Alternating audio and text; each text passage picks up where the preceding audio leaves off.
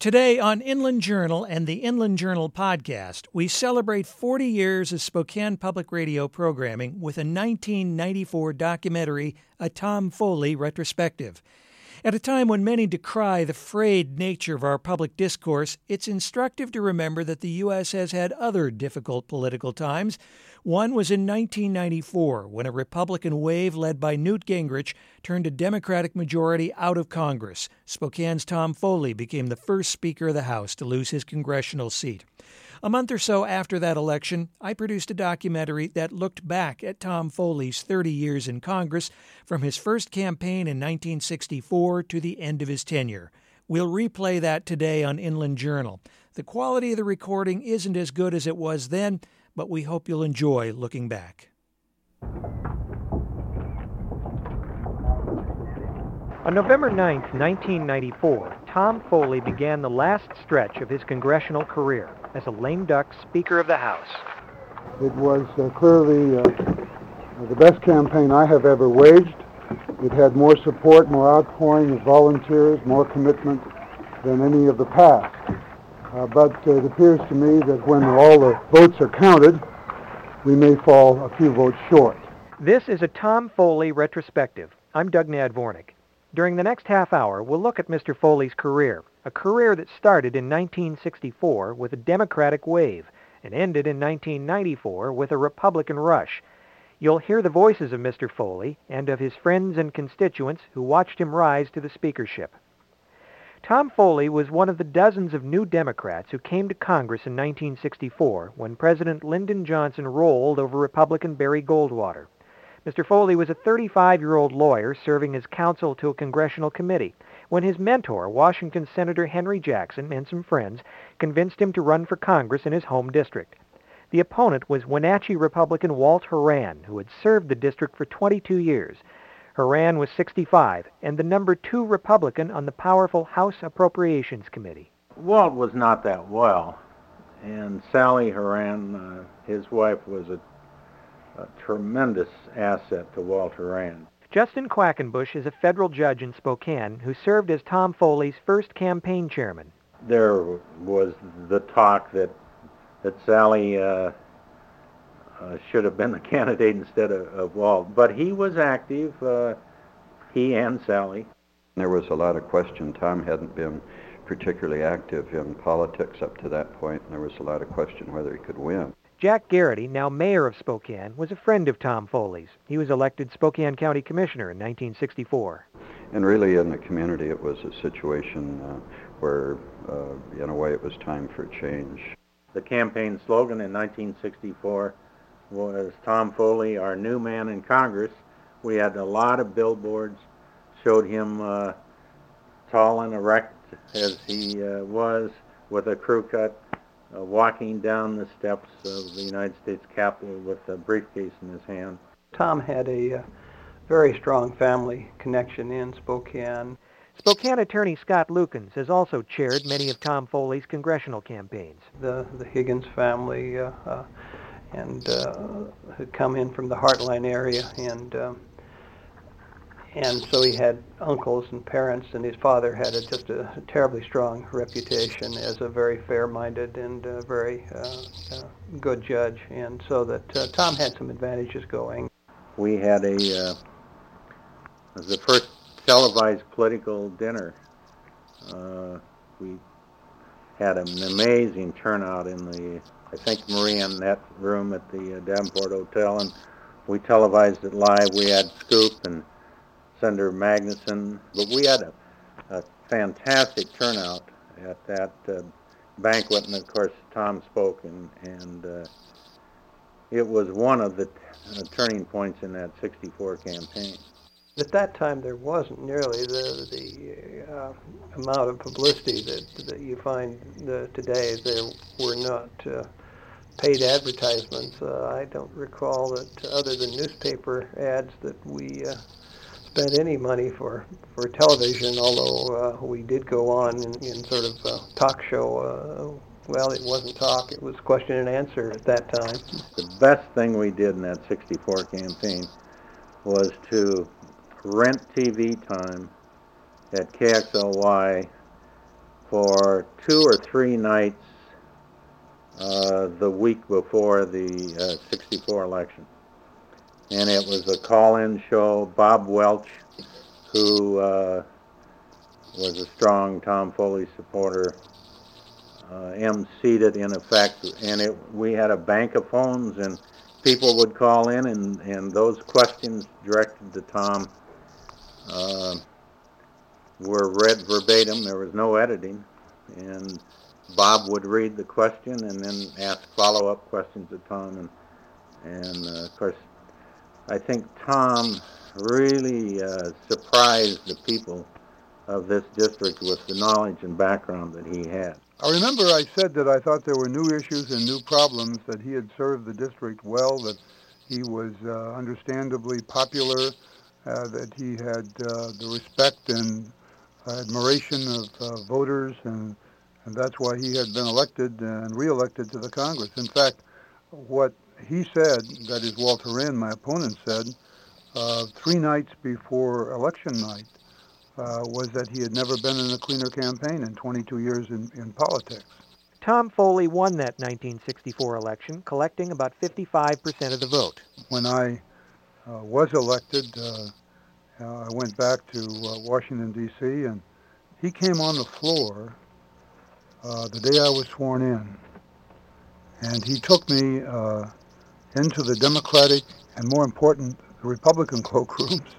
He was a Republican, of course, and introduced me as his successor. And I thought that was a very generous and wonderful thing to do. That was the start of Tom Foley's congressional career. He was one of 4 Washington Democrats who went to the other Washington as part of the Johnson landslide. Mr. Foley was appointed to the House Agriculture and Interior Committees and started to work on farm and water issues. Bill First was his press secretary. The first major project that he got involved in, 2 or 3 things. One was the third powerhouse at Grand Coulee Dam. He was the principal author of the legislation authorizing the third powerhouse at Grand Coulee Dam. The principal author in the House. Senators Magnuson and Jackson were the authors in the Senate. And then also he played a role as sort of a loyal lieutenant for Senator Jackson in protecting the Northwest against diverting water from the Columbia River to California. Latah, Washington farmer Gordon Lederer met Tom Foley in the fall of 1964. He says the new congressman already had a good feel for agriculture issues. More than I had really thought that he would. He'd studied up on it evidently quite a bit when he was working with Scoop Jackson, and he knew a lot about farm issues. One thing about with him that I've noticed over the years is how he can remember things. Photographic mind, I guess, because he can really remember names, he remembers people, remembers issues, and he amazes me that way. Tom Foley ran for re-election for the first time in 1966. He was challenged by Republican Dorothy Powers, a journalist who also challenged Walt Horan in the Republican primary of 1960. Justin Quackenbush recalls Ms. Powers' unique way of distributing what she called her positive plan. She had a lot of money available to her, and we didn't have that much available yet.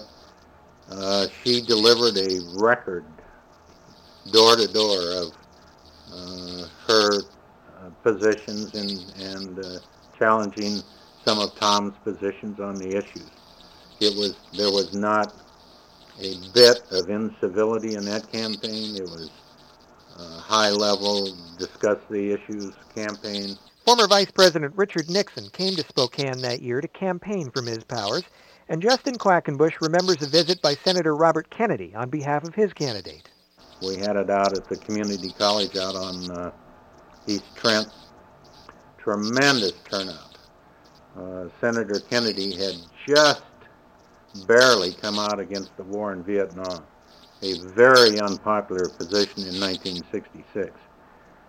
And Spokane and Eastern Washington being, to some extent, in those days, middle of the road to conservative. I remember we walked on eggshells around that Vietnam issue in that 66 campaign.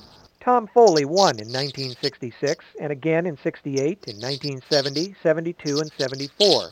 In 1974, he was named chairman of the House Agriculture Committee, and that was the start of Mr. Foley's rise through the House leadership. From the very beginning, he impressed his peers, if I can use that word to describe his fellow congressmen. Eastern Washington University government professor Robert Harold. I think he impressed his peers as being a bright, reasonable, responsible, and a colleague. And I use the word colleague with intent. I mean, I think that Foley, from the beginning, was an institutionalist. He believed in the institution. He believed that there were certain social and political protocols that necessarily should be followed, and those stood him well. On more than one occasion, he was voted by all the members of the Congress of both parties as the most respected member in the Congress, and I don't think that was by some accident. In 1976, Mr. Foley was elected chairman of the House Democratic Caucus. 5 years later, he was named House Majority Whip, the number 3 position in the House. His then press secretary, Bill First, says Mr. Foley took advantage not only of his hard work, but also of some good luck. The thing that put him on the way to being Majority Whip was, at that time, now it's elective, at that time it was appointed by the Speaker and the Majority Leader, was that a whole series of things happened in the 1980 election. Al Ullman of Oregon was the chairman of the Ways and Means Committee, and he was defeated. And the next most senior person was Dan Rostenkowski of Chicago. John Bradamus of South Bend, Indiana, was the Majority Whip. He was defeated. And the chief deputy whip was also Dan Rostenkowski. And so Rostenkowski had to make a choice. Did he want to become whip, or did he want to become chairman of the Ways and Means Committee? And it was a difficult choice. And he decided on taking the Ways and Means chairmanship. So, Tom, I guess talked to the Speaker and the Majority Leader to see if he could be appointed whip. He was. And that was the start up the leadership ladder. A ladder that took him to House Majority Leader in 1986 after Tip O'Neill left the Congress, and finally to the pinnacle, Speaker of the House, after Jim Wright resigned the position in 1989. During Mr. Foley's rise to the top of the House leadership, Bill First says he didn't see much change in the way Mr. Foley approached his job. He took his job very seriously, and he was always concerned, thoughtfully concerned about people, and how, whether any action that he took would offend somebody or how it would impact on somebody. And I thought he was very conscientious about that. As long as I knew him, I can remember. I remember one time that as a press secretary, you tend to act like a sort of like a small town P.T. Barnum. You're trying to pump up the boss in every possible way you can, and so during one of the campaigns, I was trying to talk him into taking a more a grandstand approach on a healthcare issue. And I was pressing him. He was resisting, and then finally he said to me, he says, "Look, Bill, if there's one vote I want to get in this election, it's my own." Which was a beautiful statement. I said, "Okay, boss, I get the message." I did not imagine when I first ran for Congress that I would possibly become the Speaker, and although I think anybody in the House generally would like to think about reaching the speakership. In late 1990, Tom Foley had had a year to think about his new position. In an interview, he talked about what it meant to him. It's a tremendous honor. I've always been conscious of that. There have been 48 other speakers in the history of the country. I have a sense of responsibility that brings, and a sense of gratitude to the colleagues of the Congress that elected me Speaker. Scott Lukens was in the nation's capital when his longtime friend was sworn in as Speaker. It was an awkward day in another sense that the former Speaker was leaving the office in some humiliation there, and so that was detracting a little bit from Tom's movement up to be Speaker, but he gave a very what I guess I'd call a very low-key acceptance speech. But at the same time, Mr. Luken says, there was room for levity. Tom has always gotten along very well with Bob Michels, who is the minority leader, or was the minority. Well, I guess he still is for the next few days. And Bob Michels was nominated, as was Tom, to be Speaker of the House, but it was clear that he didn't have the votes because there are more Democrats than Republicans in the House. But Bob Michels got up and gave a speech, and he said, "I've run for this office 8 times now, and I'm yet to get a single vote from across the aisle." And Tom, in answer, said, "And you never will." and he was elected, but it was a very humorous commentary. However, Tom Foley's primary job then was not humorous. He says he had to keep the House from tearing itself apart. Not, in my experience, in 26 years, were relations more frayed and bitter at that time, and I felt very much that I had a special responsibility in trying to bring some sense of healing to the party relationships in the House, because you cannot. We're obviously going to have periods of partisanship. That's what the two parties are about, is disagreeing over alternatives for the country. But when it becomes so abrasive and so personal and hostile that it makes it very difficult for people to work together, then it becomes an inhibition to parliamentary activity. Some in his district argued Tom Foley's new leadership position hurt his ability to serve his district, but the Speaker disagreed. The ability to represent the district is probably enhanced, no, I won't say probably, clearly enhanced by holding a leadership position in either party.